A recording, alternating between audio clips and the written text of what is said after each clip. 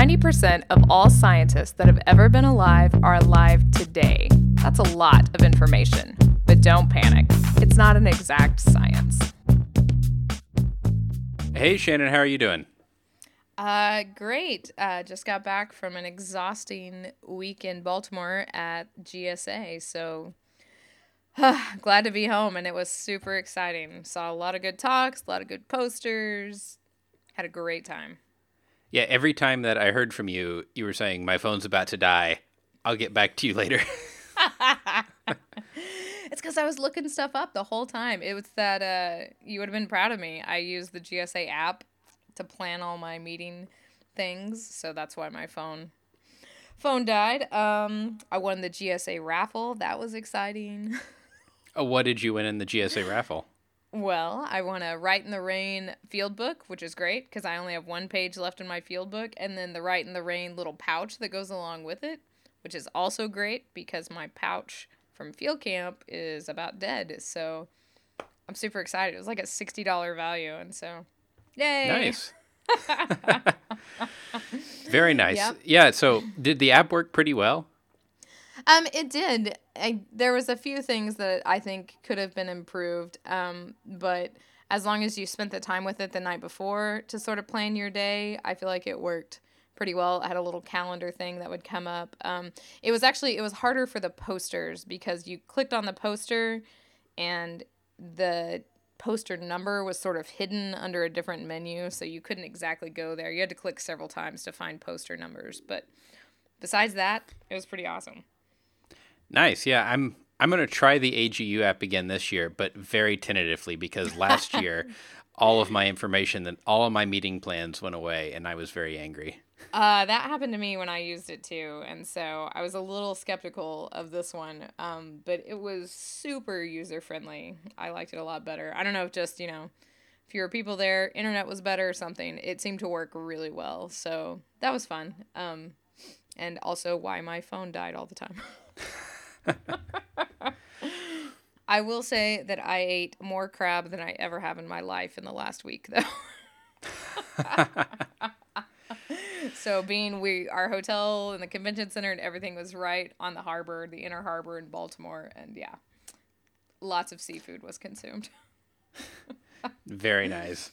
And it was super hot there, actually. I don't know, this El Nino thing. Yeah, man, I've been sweaty walking home from work the last couple days. It's crazy. Yeah, 75 degrees in Baltimore on November 3rd. It was unbelievable, but so that's been my week. I basically haven't breathed. I've just been on the go, but I'm pretty excited about the episode this week. Yeah, so this is episode 42, which is very special from our namesake, The Hitchhiker's Guide to the Galaxy. So if you haven't read the book or aren't familiar with the reference, we'll put some links for you in the show notes. But it turns out that 42 is the ultimate answer to the ultimate question. Which is life, the universe, everything. So that's what we're going to talk about today. We're going to talk about life, the universe, and everything. So it should be a short show, right? The show will never end. Thanks for tuning in. 50 days later, we might be done. Yeah. No.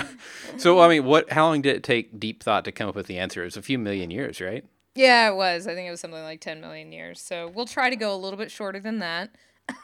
Yeah. And I think what we can kind of view this as is an extended Fun Paper Friday show.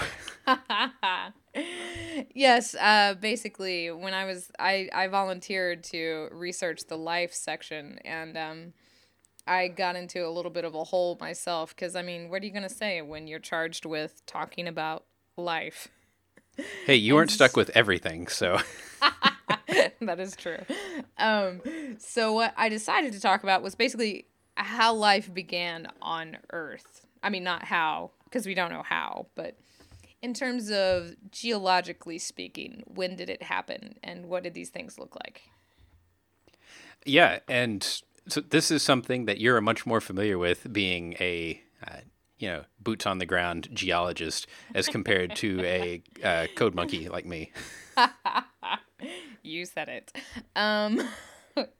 That is true. So this is sort of like one of my favorite lectures to give, and I give it at the end of my intro geology classes, and it's kind of tying the whole geologic time scale together. It's something that I make them, memorize from the very first day. But this is that beginning part of the geologic time scale that we don't talk a whole lot about. And that starts with the Hadean Eon. And this is one of the eras that I really like because, well, though we don't know much about it since it's, billions of years ago, we don't really have to because we know that we're getting slammed by huge rock all the time and that things are really bad. Bad enough that they named this eon the Hadean, which actually means hell-like. And there are some awesome... I encourage you to Google image search Hadean because there's some cool reconstructions of what we think the Earth looked like. But just like you said, John, it was pretty bad. We were still molten until about 4.4 gigaanna. So, the first 0.2 billion years in our history, we were just this molten ball of volcanoes spewing stuff. The late heavy bombardment was going on, so we were getting pummeled by asteroids and comets and other pieces that were still floating around in our celestial neighborhood. And most importantly, when we're talking about life, we had a really weird atmosphere at this time.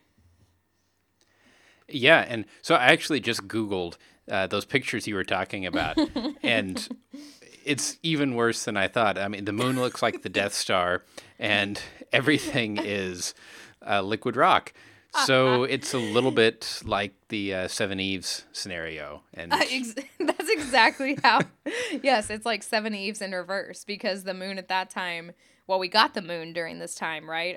A Mars-sized bolide is what hit us, and it spewed a whole bunch of stuff off, and that coalesced into an orbit around us, which then coalesced eventually into our moon. Right. So late heavy bombardment, we're getting slammed. We have this really strange atmosphere, and we don't know much about it because there aren't any rocks, right? Right, exactly. We have guesses about what we think, say, the atmosphere looked like. The atmosphere and the history of the atmosphere through geologic time is super hard for us to understand.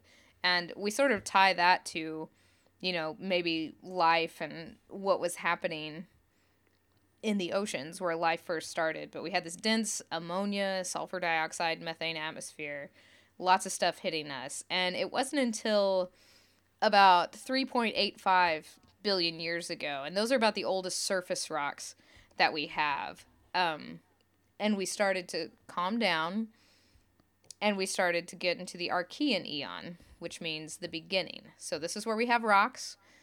Plate tectonics starts around this time. Now the planet kind of looks like something we're familiar with. So yeah, the planet's starting to be a little bit recognizable, and it's time for life to start up, which was about 3.2 billion years ago. Right, exactly. There's a lot of fight about this. I will give the disclaimer for both of us that neither one of us are paleontologists. So.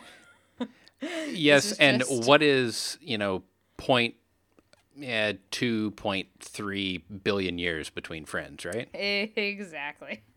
Exactly. So as you can imagine, this first life, the first what we would call undisputable fossils, happened around 3.2 billion years old. And obviously, they're bacteria, right? Right. And they had to live in really harsh environments, so now we'd probably call them extremophiles. Oh, absolutely. Absolutely, they're extremophiles.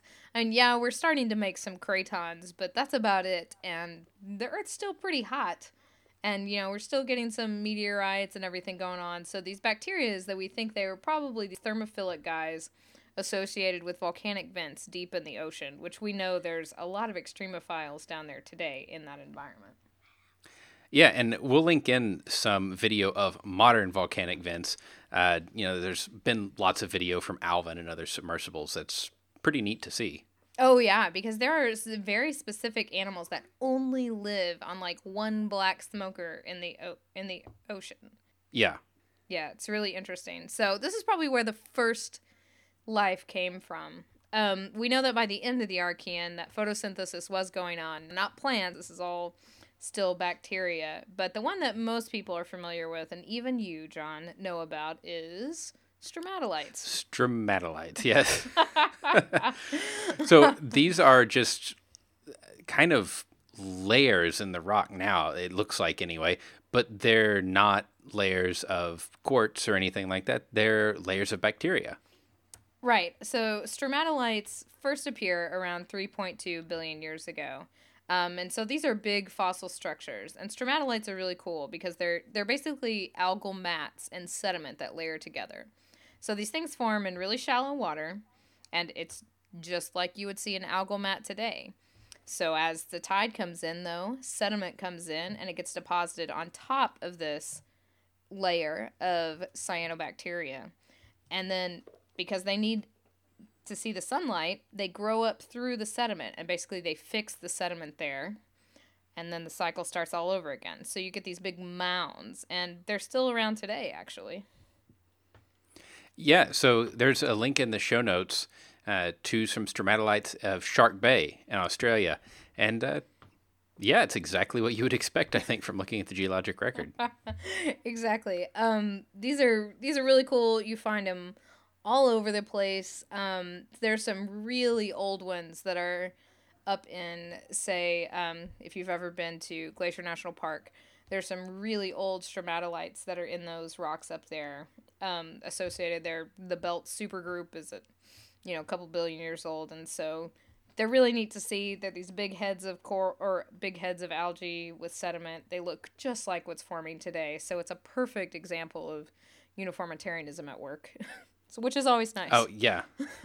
So we've got stromatolites. We're getting basic life going on the planet. We're kickstarting it, which also happens in Hitchhiker's Guide, just a little fast.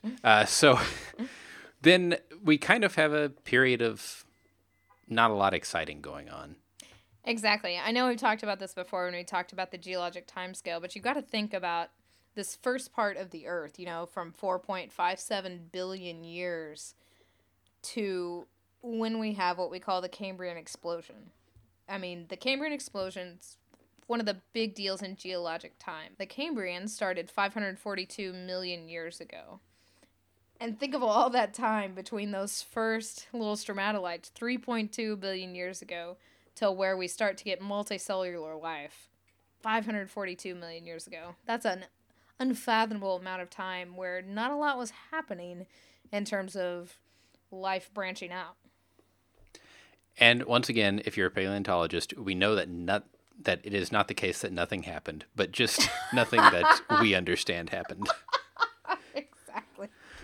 Okay, that's so true. Don't yell at me. But the Cambrian explosion is one of those really cool things where a bunch of stuff starts to happen that's exciting for everybody. The beginning of the Cambrian marks the start of the Phanerozoic, the start of the Paleozoic as well, and this large evolutionary event took place where we started to make some other really cool animals, a lot of armored animals, so therefore we preserved a lot more because they had hard parts, which are much easier to preserve. Yeah, so really complex multicellular life forms started to show up, and some of them are pretty weird. Yeah, so there's a really cool link in the show notes to Cambrian creatures sort of slideshow about some of the weird things that lived in the ocean at this time. The Cambrian is super well studied. There's even a Friends of the Cambrian mixer at GSA, which I always think is pretty funny. But these things are really crazy looking.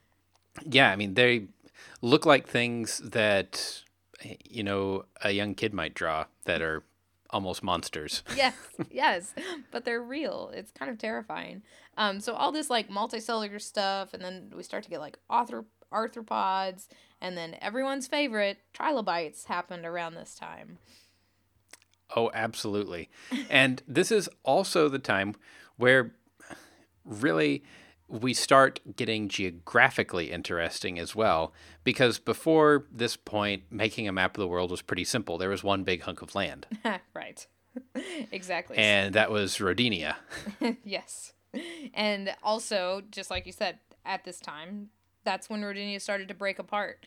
And you can think about how one big supercontinent is going to make ocean currents move versus now when you're starting to get a lot of smaller continents, there's got to be a lot of different things happening in the ocean currents. And I don't know if that has to do with why we had this huge explosion, but it's something to think about. So it's not just life changing, but we've got some paleogeography happening, as well as, our atmosphere is obviously more hospitable at this time too, or else we probably wouldn't have developed ocean life.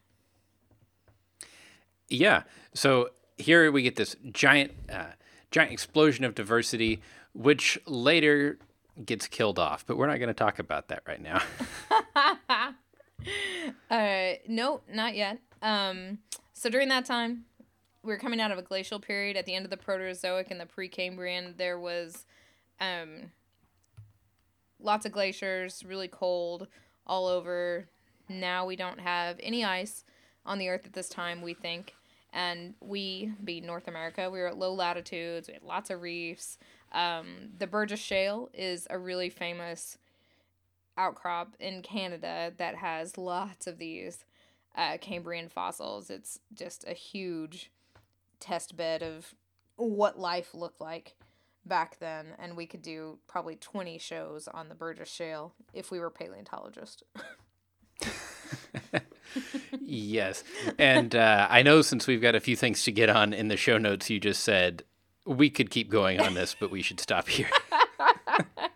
I did. I originally thought we would talk about the Cambrian explosion, but that's a big topic that we could always talk about. I am also very interested in sort of these first beginnings. Some of my research has to do with the late Proterozoic, and I really like the Precambrian. I think it's very interesting just because it's even more of a detective story because we know so little about it. A lot of these rocks have already been recycled. There's just a lot of mysteries that I think are locked in some of these Precambrian rocks. And so it's kind of cool to think about how long ago that really was. We think the Cambrian was a long time ago, but this was, 4 times as long. So it was a weird time in our little Earth's history until we got to the Cambrian, which was even weirder. And when you go to this, you must go to this slideshow of these little sea life things. And especially if you have kids, show them. They're terrifying. I'm sure some kids will have nightmares about this. Yes. But we're going to talk about not just life. What's next? The universe. And this is even a bigger topic than life. Yes. That one was hard to even narrow down to something to talk about, really. I mean, I guess the beginning of the universe, the beginning is a good place to start any story. And just like the beginning of the Earth, there are more questions than answers. Man, there are. I love how, and like when I teach it for sure, I'm like, okay, in the beginning, the Big Bang, there was this thing that happened. We don't know much about it. In fact, as I research this, we don't even know physics to make it happen, how we think it happened, right? Oh, yeah. I mean, there are people that devote their entire careers to studying what happened in the first, couple seconds or less. Right. Of the universe's existence. And, well, that's just, to me, a mind-boggling thing. But we have some idea that it happened a long time before the Earth was around. So we're looking, obviously, we're looking at, 14 billion years back. Yeah, even harder to fathom than the Hadean, really. Yeah. But what Talk about Back to the Future. So what happened at t = 0? That's the, $42 million question, right? Maybe the answer to life, the universe, and everything. Yes. What we think now, though, is that there was this singularity where only energy existed. And then we got out of control. And then eventually that energy, some of it turned into mass, and we started getting some of the compounds, some of the elements, not compounds, that we have today, right? But not very many. Right, exactly. So only the light elements were actually, we think, were created from the Big Bang nucleosynthesis. And then, and I love this because it just is a matter of scale. After you have the Big Bang and we get all of this mass and energy that got spewed out really, really fast, and it's still expanding, we think. Maybe not so now. So still expanding out from the Big Bang. Then lots of tiny little Big Bangs started to happen. And what I mean by that is we started to create stars. Yes, so stellar nucleosynthesis. That's the word of the week. I love it. I get my classes with that one all the time. It's so much fun to say. And it's even cooler like every time I teach it because I think, there was this Big Bang, all this stuff got spewed out, but then little star creations where big balls of gas collapse in on themselves and then start going radioactive. I mean, yeah, and so that's where we start. Stars are what start building heavier elements, right? Right, exactly, because we started fusing together all these light elements, and then all the stuff that was left over are the heavier elements. And so there we start to make the elements that become the building blocks for what 10 billion years later is our solar system. And granted, even in relatively, our sun is not a huge star. It can't build very heavy elements. It takes absolutely massive stars and then their death to build elements that are very high in the periodic table at all. Right, exactly. So up through iron really is where we're going to die out at. So, yeah, there's lots of weird stuff that happens higher, I guess, on the periodic table that is way above my pay grade. But I'm sure we'll talk about sometime because I know, there's a big deal. Where did all the boron come from? Where did all these other elements come from, if not from these things? So it's a very interesting question, but we will leave it at stellar nucleosynthesis made up through iron. Right. And then the Earth was born. But there's a lot of really intense physics that goes into this, right? And so Einstein and theories of relativity are what help solve some of our questions about how we got here. But Einstein and relativity aren't everything, right? There's this other part of physics, the quantum mechanics part, and it's really hard. Yeah, you think that regular Newtonian mechanics are hard. Yes. Ask anybody taking engineering physics too. Quantum mechanics is an incredible amount harder, and you have to use it when you get to things that are really fast or things that are really small because Newtonian physics just breaks down. But it's still an approximation. Yeah, we do that a lot in science. Yes. So while relativity sort of helped to outline how the Big Bang, what occurred at t equals 0.01 seconds, just like John said, relativity breaks down once you get to trying to pinpoint that singularity, no pun intended. But we just make an assumption. We just move forward with that, saying, well, assuming that relativity holds, these are all of our assumptions. This is what the singularity was. But we still haven't been able to marry relativity and quantum mechanics together. There's a lot of new theories that are working on doing that. But there's a new paper out that says, maybe we're looking at it the wrong way. Yeah, so this is putting a different lens on and taking a new approach by starting to look at some of the early work in quantum mechanics. Right. So backstepping a little bit, taking some of those original quantum mechanics things and trying to, basically you just mess around with the equations, right? So you mess around with these equations and then try to poke them back into relativity and make it work. So these researchers, Ali and Das, wrote a letter, and it's published in Physics Letters B, and the paper is titled Cosmology from Quantum Potential. And so it's attempting to do this. It goes back and uses Bohmian trajectories and quantum mechanics and then plugging them into some relativistic equations to try to get at that model of what happened at t equals 0. And so what they found out was some interesting stuff. Yeah, and once again, this is a little bit above our pay grade, but that's why we don't do a quantum mechanics space science show. Yes. But and this paper is long. We'll link it in. But one of the conclusions, right, was that there might not be a t equals 0. Yes, which is disturbing, right? So when they tried to get these equations to work together, they got them to work by determining this correction factor. That's always my favorite part in science, when you just plug this constant in that represents something. And suddenly your stuff all works. But this correction factor, they plug it into the relativity equations. This is my minuscule understanding of this. And it makes the quantum mechanics work. And the problem is, what does that correction factor represent? Well, it means that there wasn't a t equals 0. They see that there wasn't actually a singularity. And maybe we're not heading towards this big crunch, which a lot of people think we are. Like, we're expanding now, but we're going to crunch up together and do the Big Bang all over again. And it sort of presents an interesting thought that didn't have to happen now. They've sort of got the physics behind it, but that correction factor represents something really weird. True. And I mean, I must admit, I personally have a preference for something that's more cyclic, because that's how everything else we observe works. Right, exactly, man. And every creation story or anything you ever read from any culture that's existed is nearly always cyclic.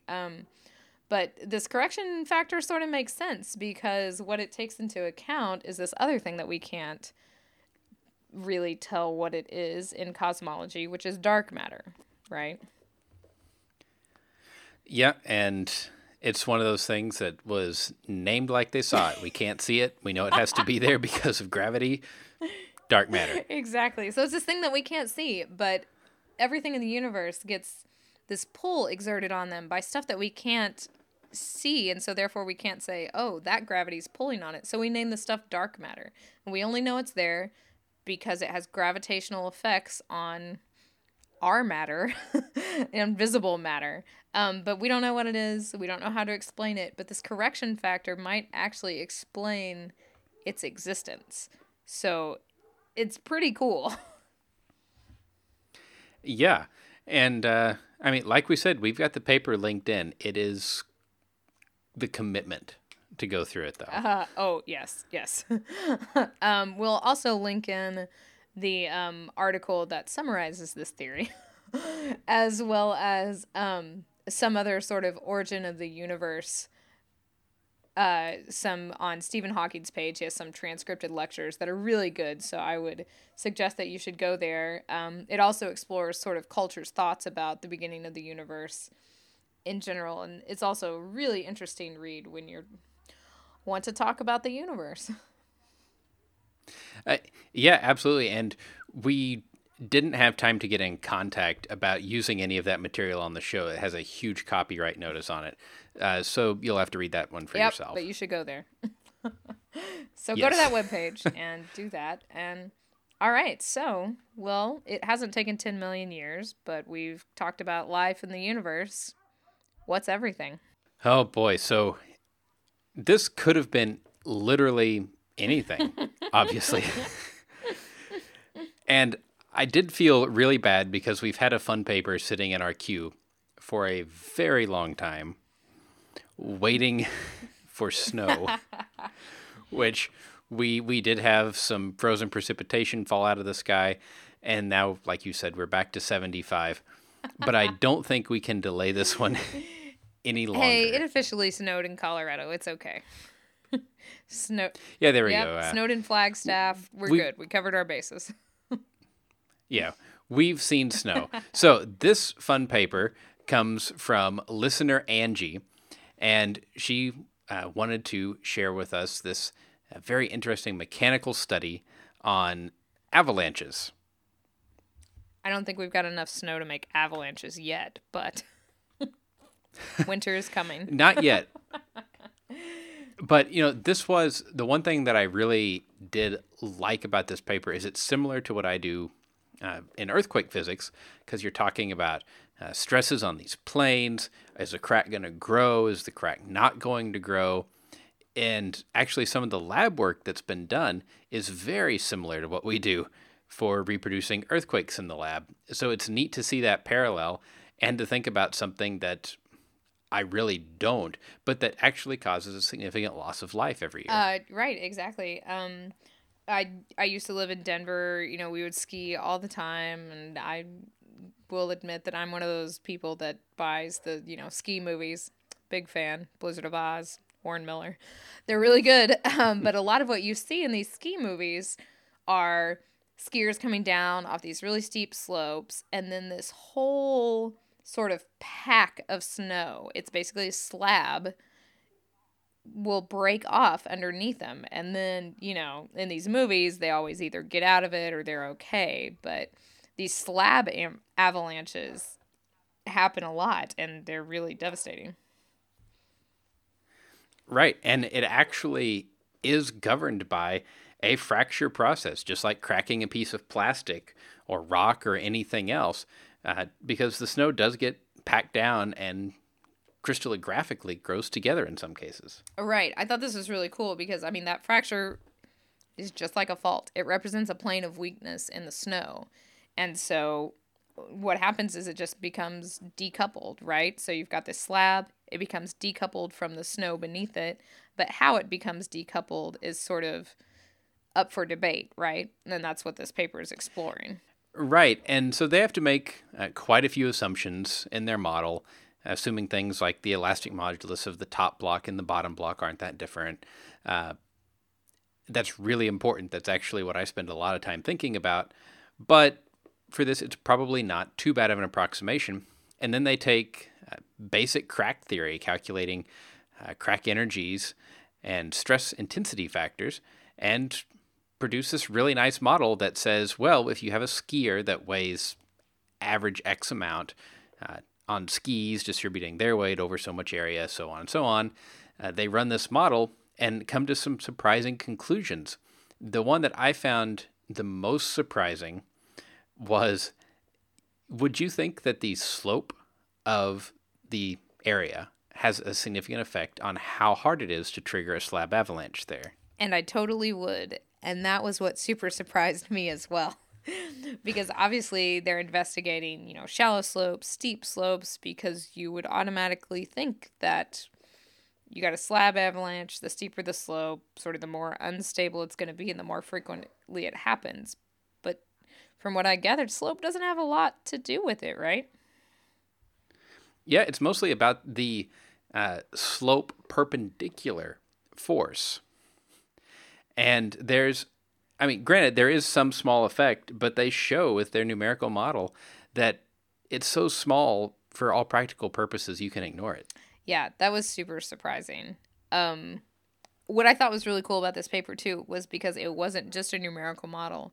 They actually went out and did field experiments, because obviously you're not going to send somebody down a slope and hope there's an avalanche and then record it, right?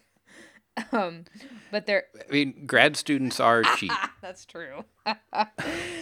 85% return rate. That's what I've heard. You gotta have 85% of them come back. You're okay. But they did this, and I thought this was really cool. Being a field person, this was the part that I read most intently. And they went out on different slope angles, and they basically carved out huge columns of snow, and then put a ski on them and started tapping on them on the ski. Obviously, this is way more precise than I'm making it sound. And then recording how the slabs would break off of those columns. And yeah, so this is called an extended column test. And basically, like you said, they'd take a saw. Yeah. And make this thing, and then they break it on that plane of weakness. But I don't think, you said it's obviously a lot more precise. Yes. Than what you were insinuating. I don't think that's necessarily true, because they make a note that they have to have the same person tapping, and that they just increase the strength of the tap every 10 taps. Okay, you're right. So I think it's a pretty good relative measure of things, but maybe not so much for absolute values. Yeah, that's probably true. They did use, they basically took the dips of the snow and stuff, and they had within 1 degree accuracy to test these things. And it's neat that they could couple those experiments with the model that they had, because it's such kind of a surprising result in the model. Yeah, and there is another group that would be probably another fun paper we could do at some point, that takes this extended column test on a miniature scale. So something like a 5-inch by 5-inch column that they manufacture in the laboratory. So they'll put down a layer of snow, heat it like the sun, melt it, fuse it, put down some more snow, and they'll build up a realistic snowpack and then shear it with an apparatus so they can actually measure what the normal force is, what the shear force is, and all of that. So this is just the field version of the laboratory test. Right, exactly. So either you can do all... Or, well, that said like a true experimentalist. The laboratory is the modeled version of real life. I was going to point that out. Yeah. Well, that just belies our different callings. That's pretty funny. Yeah, just tapping, or you can put it in a, biaxial something or other. I'm a big fan of the tapping method. Anyway, so another thing that they pointed out was it's all about like I said, the surface perpendicular force, and that one thing that you shouldn't do is ski very close together or huddle together to, read a map and figure out where you're going to go next.